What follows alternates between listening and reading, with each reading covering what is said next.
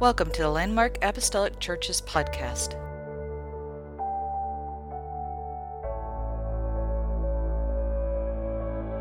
I think of a scripture that says, I came not to just give you life, but life in abundance. Aren't you thankful for the life that Jesus offers? Hallelujah, hallelujah. Let me encourage you today, you don't have to search any farther, but your answer is found in Jesus Christ, and He's here today.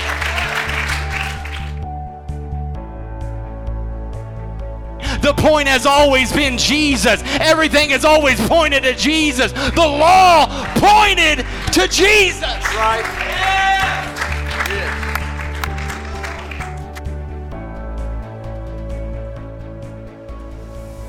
Amen, amen. Familiar portion of Scripture for your reading. We're just going to read a few verses here. Matthew 11:28 says, "Come unto me, all ye that labor and are heavy laden, and I will give you rest." Everybody say rest. Rest. Next verse. "Take my yoke upon you and learn of me, for I am meek and lowly in heart, and ye shall find rest unto your souls." And verse number 30, "For my yoke is easy and my burden is light." Amen. I just want to preach for the next little bit on this title, "Come unto me." Come unto me. Amen. And you may be seated in the house of the Lord this morning. Amen. Amen. Are you going to help me preach this morning? Yeah. I got a dry mouth going on and I can't get rid of it. So if I have to stop and take several drinks, please forgive me. Amen. So come unto me. Does anybody here enjoy sleeping? Like truly. I'm not talking about sleeping during the sermon. I got my eye on some of you. No. I'm not talking about sleeping during my message or sleeping during church ever, but truly enjoy sleep. I love to sleep, and I usually only get to sleep in one day a week. It's usually Saturday, and call it beauty sleep, nap, snoozing, slumber, siesta, whatever you want. Sleep can be sometimes your one true love. Honestly, it just makes everything right again. It makes you forget about your problems at work. It makes you forget about stress and disappointments of the day. It is undeniably a blessing. And somebody said amen. Amen. I realized that I was getting older when before I went to bed, I started to calculate how many hours of sleep I was going to get that night. Does anybody else do that? Am I the only one who does that? It's like, man, if I can go to sleep at like 9:45 and I do the quick math and stuff, I can get this many. I realized I was getting old. It wasn't the gray hair that made me realize it. It was when I started to calculate how many hours of sleep I was going to get. Easton cracks me up because that kid, he loves sleep. I mean, I remember him being 4 years old and him sleeping in till 10 or 10:30 in the morning. This is unheard of. I thought, man, he just went from 3 to 16 years old in the blink of an eye or something. We're like, hey, Easton, it's time to get up. He's pulling the covers over his head. It's like, no, I don't want to get up. But, sleep is a beautiful thing. And it's something that we all need. I need it. I need a lot more of it. I don't get enough. And a lot of times we don't think of it. We think, sleeping, it's for the lazy people and, all that stuff. But actually, sleep is a very good thing. And sometimes we get all wound up about life and stressed out about everything that is going on. And what you and I really need is rest. What you and I really need is rest. One of my favorite passages in the Bible has to do with rest, and it does more than just encourage rest. However, it redefines how we are to live it. Okay? It teaches us about a spiritual rest, a freedom from busyness and anxiety and fear. And this past Wednesday or the Wednesday before, we were talking about the little foxes and everything, and we were talking about double-mindedness and our enemy that seeks to steal, kill, and destroy. He's trying to distract us. He's trying to get us all double-minded and everything. And one of the ways that he does that, one of the ways that he distracts us, is he gets us so busy with life. He gets us doing so many things, and we think that we're doing good things because we're able to multitask and do this, and this, but at the end of the day, we're just absolutely worn out. We are pulled apart in every direction, and what we really need is rest. So one of my favorite passages in the Bible is our text this morning, Matthew 11:28. Jesus said, "Come unto me, all ye that labor and are heavy laden, and I will give you rest. Take my yoke upon you and learn of me, for I am meek and lowly in heart, and ye shall find rest." There's that word again. Rest unto your souls. For my yoke is easy and my burden is light. You see, when Jesus spoke these words, he was talking to, you got to remember, you got to put yourself in that culture and that society's shoes. And when he spoke these words, he was talking to crowds of people who had grown up under the Jewish religious system. And you have to be aware of that. This was a system that was defined by law. This was a system of how people related to God. People related to God based on law. They lived their lives based on law. They raised their children based upon law. Their everyday, day-to-day activities was all based around law. And so when we think of them, when we think of the term law today, we think of, government imposed restrictions. We think of speed limits. We think of traffic, tickets from police officers. But to Israel, law meant more than, it meant more than just not passing a camel in a no passing zone. Okay? It's okay to chuckle, and stuff like, if I have to tell you that's a joke, you're going to make me feel bad. But it meant more to them than that. When you said law, it wasn't talking about, hey, you're in a school zone, watch your speed. It was referring to the law of Moses. Around 1,500 years earlier, God, through Moses, gave the Israelites a series of laws that dealt with religious, moral, and practical issues. And these laws were designed to help Israel maintain a high moral standard.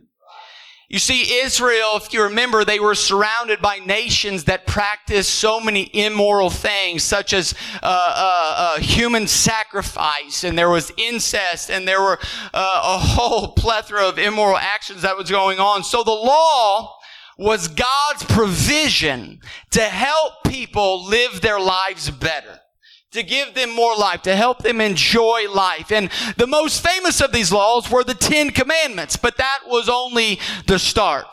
The law of Moses was much more detailed than that, and it affected every area of life. The Israelites were commanded to keep this law down to the smallest detail, and if they failed in any way, they were guilty of sin. And did you know that one transgression against God's law is worthy of death? So what they did was, because they could not keep all the law all the time, they had to offer continual animal sacrifices for sin. And to make matters worse, in the centuries leading up to Jesus, the Jews had added several hundred additional laws to the law of Moses. And this body of laws was essentially tradition. It was meant to help people fulfill the original law by controlling their daily lives even more. It was incredibly detailed. It was even down to the smallest detail. There's such a list of incredible detailed set of restrictions and stipulations, and it was the Pharisees' self-appointed duty to interpret and apply this law to everybody's lives. Has anybody ever been told you look tired?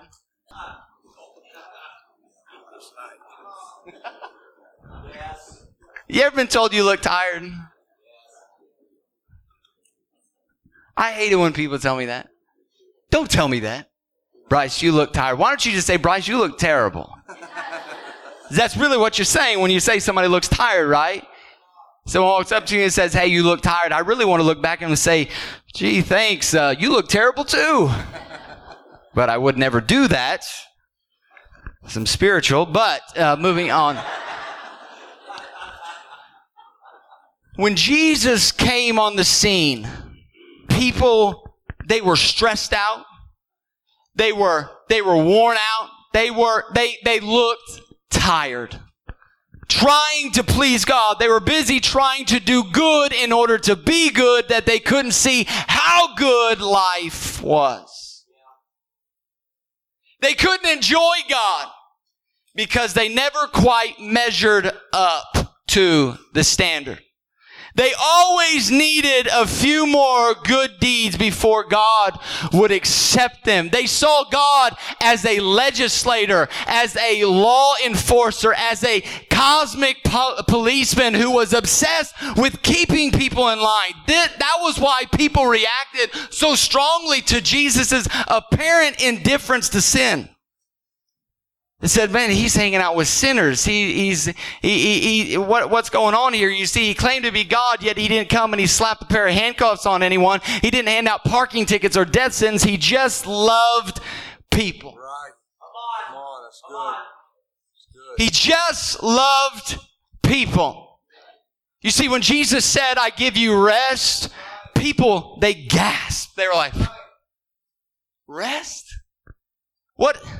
You see, it was a blast of fresh air to them. They were like, rest? Really? What does he mean, rest? What's he talking about? I thought serving God was hard work. I thought serving God was when I needed to be worn out and running all over the place and trying to do this, and this, and that. But Jesus promised an easy burden and a light yoke, which was a reference to the yokes that farmers placed on oxen and the burdens that they bore. Jesus was saying that he came to make life easier, to make life better. I think of a scripture that says, I came not to just give you life, but life in abundance. Aren't you thankful for the life that Jesus offers? Hallelujah, hallelujah. He doesn't want to burden you down, but he wants you to come unto him. Come unto him and find your rest. Come unto me. Come unto me. You see, that was the opposite of what the people had experienced. That was the opposite, Brother Bishop, of their culture. That was the opposite of everything that was going on. For them, the law was a heavy yoke. It was an impossible burden. Religion was about trying harder and doing more. It was about pulling yourself up by your bootstraps. Good people were self-made people. People who knew how to suck it up and just work harder. Sounds a lot like our culture today. Christians and non-Christians alike are obsessed with being good people. We're obsessed with it. We go and we buy self-help books, and we buy the books, we buy the DVDs, and we go to the seminars, and we get counseling, and we make New Year's resolutions, and we Google our defects, and come on anybody, and trying to find a cure that's going to help us to make us better. We get online and we Google our bad defects and our bad habits, hoping to find a cure, and we are convinced that if we try hard enough, we can perfect ourselves. And we are worn out and desperately in need of rest. Not physical rest. We need spiritual rest. You and I need peace with God and with ourselves. But in a culture that is obsessed with perfecting ourselves, the results are we worry, we're stressed, we're anxious, we are tired. We're convinced that if we try hard enough, we can do it. We can accomplish it because that's just us. We're just like, we are grab the bull by the horns. We're go-getters. We can just do it. If I could just do it, I don't care how worn out I get. I'll just get it done. And we try and we try and we try. And at the end of the day, we find ourselves just worn out, stressed, and just done, ready to just check out. Am I talking to anybody this morning? We're ready to just check out. We just need to take a time out. We just need to get away. We need spiritual rest. We need rest that the rest that I'm talking about, that joy unspeakable that I'm talking about, that perfection that you and I are seeking. Can I tell you and preach to you that it's only found in one Jesus Christ? Let me encourage you today. You don't have to search any farther, but your answer is found in Jesus Christ, and He's here today. And He's saying, come unto me.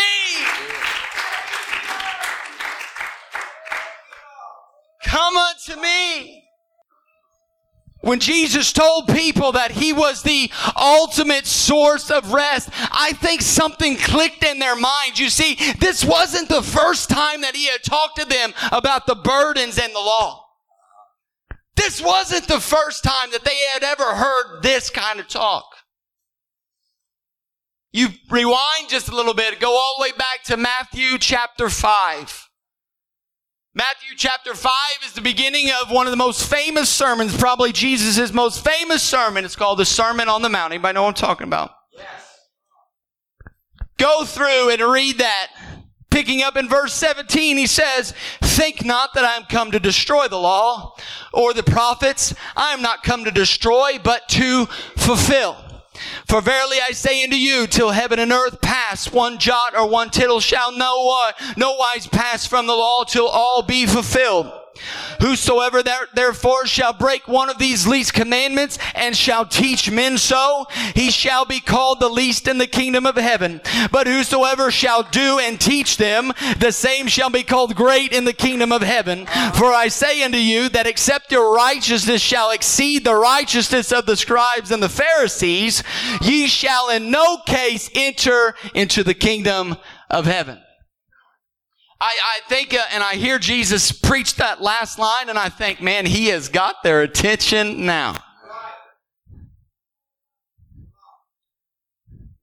Who could possibly be more righteous than the religious teachers and the Pharisees? They were the epitome of religiosity. And they let everybody know it too. I could just picture the common everyday guy was just shaking his head, standing there listening those words and saying, how is that possible? Righteousness that is greater than the Pharisees? I'm in trouble. And it's funny because you at that point in the message, Jesus he's just kind of getting warmed up. He hadn't even called for the music yet. You know, when you hear the music get called, you're like, we're getting close to the end of the sermon here and stuff. He hadn't even called for the music yet. He's just getting warmed up. Jesus breaks down what it means to be righteous and perfect on a practical day-to-day level. He goes through a list of topics, and for each one he starts out, he says, you have heard. And then he quotes a common explanation of the law, and then he follows with, but I say. And he basically says that what they had been taught, though it was strict, wasn't strict enough. And that God wanted more. God required them to go a step further. And you have to realize these weren't just pet peeves of His. Jesus wasn't being picky. He wasn't having a bad day. You have to remember, not only was He the all-knowing God in the flesh, but He had grown up in this culture. He knew how the people got around God's commandments. He knew how they would sidestep the law and how they could perfect themselves even though they didn't do it all like it was supposed to be. He knew how they got around it. He had seen them justify their injustice and sanctify their sin with shallow religious sounding arguments. And He's going to call them out right here, right now, in front of everybody on top of a mountain. He's going to call them out. He starts out, he says, you have heard it said, thou shalt not kill. And everybody's like, whoo, I'm good. Haven't murdered anybody. Okay, I'm good. Might have stepped on an ant on the way here, but I haven't murdered anybody. I'm in the clear. And Jesus continues that whosoever is angry with his brother without a cause shall be in danger of the judgment. And whosoever shall say to his brother, Raca, shall be in danger of the council. But whosoever shall say, thou fool, shall be in danger of hellfire. And I could picture the crowd getting as silent as this room is right now. Awkwardly silent. What did he just say? Don't get mad at my brother. I can't get mad at my neighbor. Clearly, Jesus doesn't know who my neighbor is, right?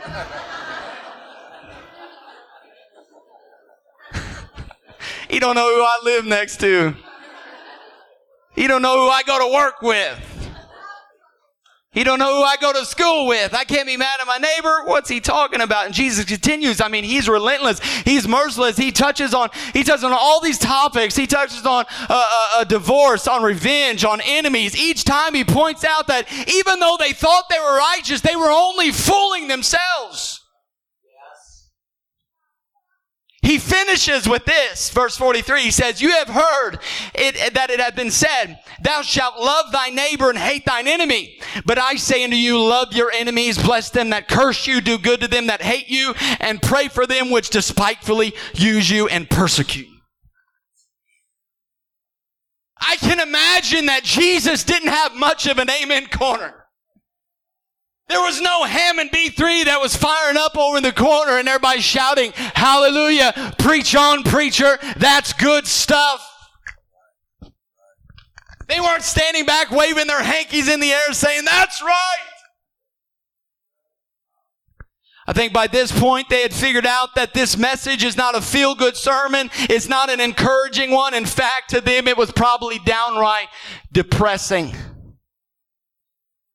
And in case someone made it through the message without having his or her self-righteousness wrong, Jesus caps it off by saying, but you are to be perfect even as your Father in heaven is perfect.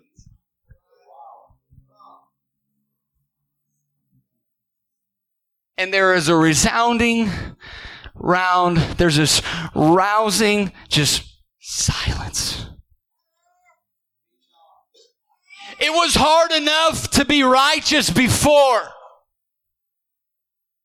I could barely keep up with everything that the Pharisees told me to do, but this, Jesus, this is impossible. And to that, he says, exactly. Yes. Right on. Exactly. That was the point. Jesus wanted them to know that if they intended to live by the law, they couldn't just pick and choose parts that they liked in order for them to feel good about themselves, but they had to follow all the law or they might as well not follow any of it. And I don't believe that Jesus was being mean. He wasn't being mean. He was showing them that their own inconsistencies, in their hurry to be good, they had redefined holiness so they could fulfill the law on their own, and they had essentially moved the goalpost, so to speak. They had redrawn the foul lines. They had found ways to justify themselves in their own eyes. They had deluded themselves into thinking that they could be perfect on their own. The biggest problem, church, was that it wasn't that they were still sinning. God was used to that. It was that they thought they were righteous. They thought they were good enough to get into heaven on their own merit. Self-righteousness is one of the greatest hindrances to a relationship with God. Yes. Bottom line is, they had missed the whole point of the law. Right. They thought the point was being good and doing good, but it wasn't. Jesus was the point. The point has always been Jesus. Everything has always pointed to Jesus. The law pointed to Jesus. Right. Yeah. Your do-good in your life should point to Him. The way you treat people should point to Him. The way you walk should point to Him. The way you talk should point to Him. Everything that we do should point to a cross. It should point to Jesus Christ. Yes. Everything. He's our motive. He's our reason. Jesus was the point. Jesus has always been the point. Let me encourage you today, don't miss the point of everything, why you do what you do. Because as soon as you lose your why, the devil's going to step in and he's going to redefine why you're doing stuff. And all of a sudden, it's not going to be out of love. All of a sudden, it's just going to be a bunch of rules and a bunch of to-do lists that we have to do in order to get this. But don't make no mistake about it. The reason we do what we do is because of Jesus Christ. The reason that we do what we do is because we love Him. Because He is the point.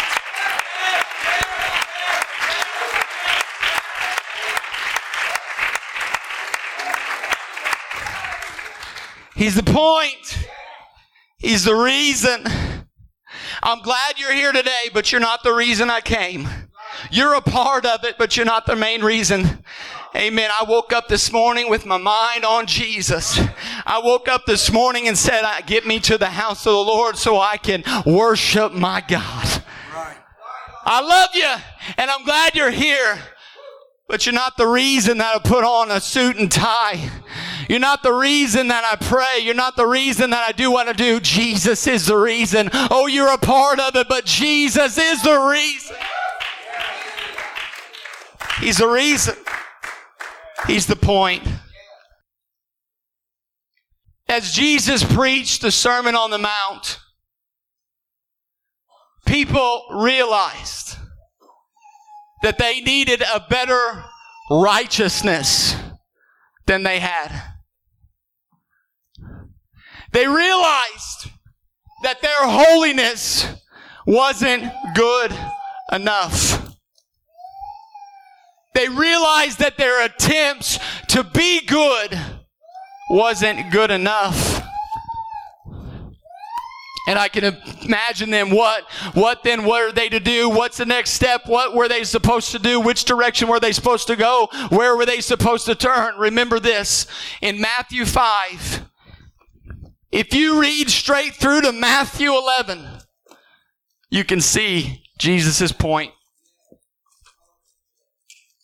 He was setting them up to understand a truth that would set them free. Somebody needs to set free today? Somebody just needs set free from the weight and bondage of this world? Read through to Matthew 5, chapter 11. Jesus is setting them up. He's setting them up to reveal a truth to them that's going to help them, that's going to set them free.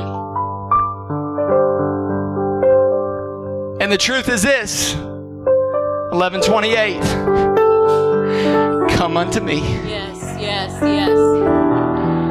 Come unto me. Are you weary? Are you carrying a heavy burden?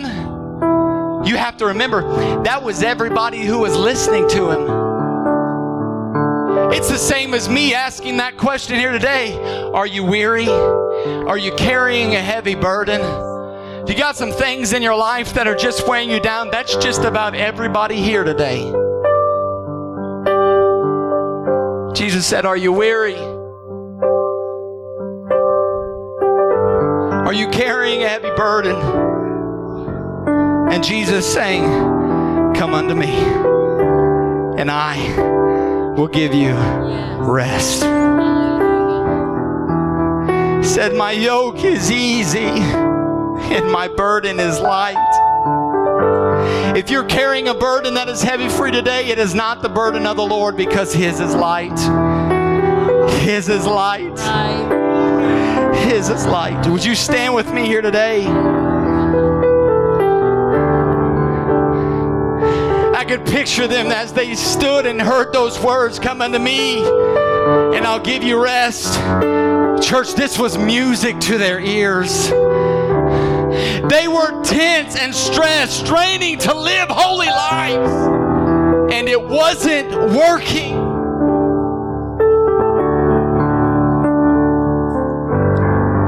You ever wonder why some Christians are so disgruntled and, for lack of better terms, grumpy in this life? You ever wonder why you pass such people who are quote-unquote Christians, yet they seem so unhappy? Oftentimes, it's because they are so worried about their own sin or about everybody else's sin that they can't enjoy life. You see, for Israel, the law was never meant to be about the law. It was never meant to be about the law. It was about relationship with God. It was about Jesus. It all pointed to Jesus.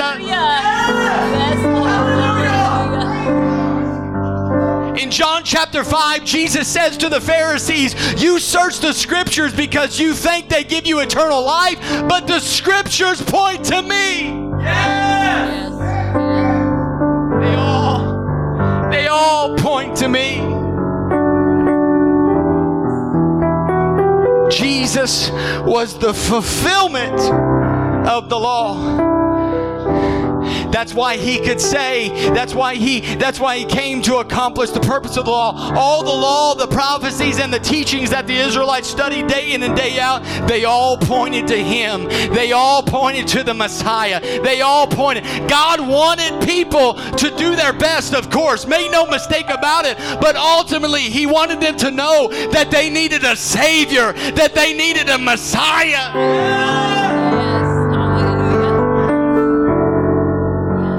That same principle holds true today. God doesn't want us just to try harder, work harder, get busier. He appreciates our efforts. But when we make life about doing good and being better, when we make holiness an end of itself, we miss the point.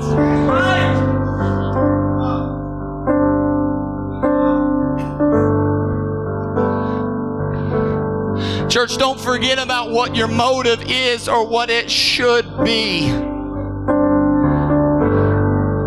The reason that we all stand here today should be because of a Savior that died on a cross for our sins, who came, a God who robed himself in flesh. He took on the form of a servant. He humbled himself. He was obedient even unto the death of the cross. He didn't even make a question about it. He was focused. He came to die for the sins, and not just the sins of the people in this church, but for the sins of the entire world. Yeah.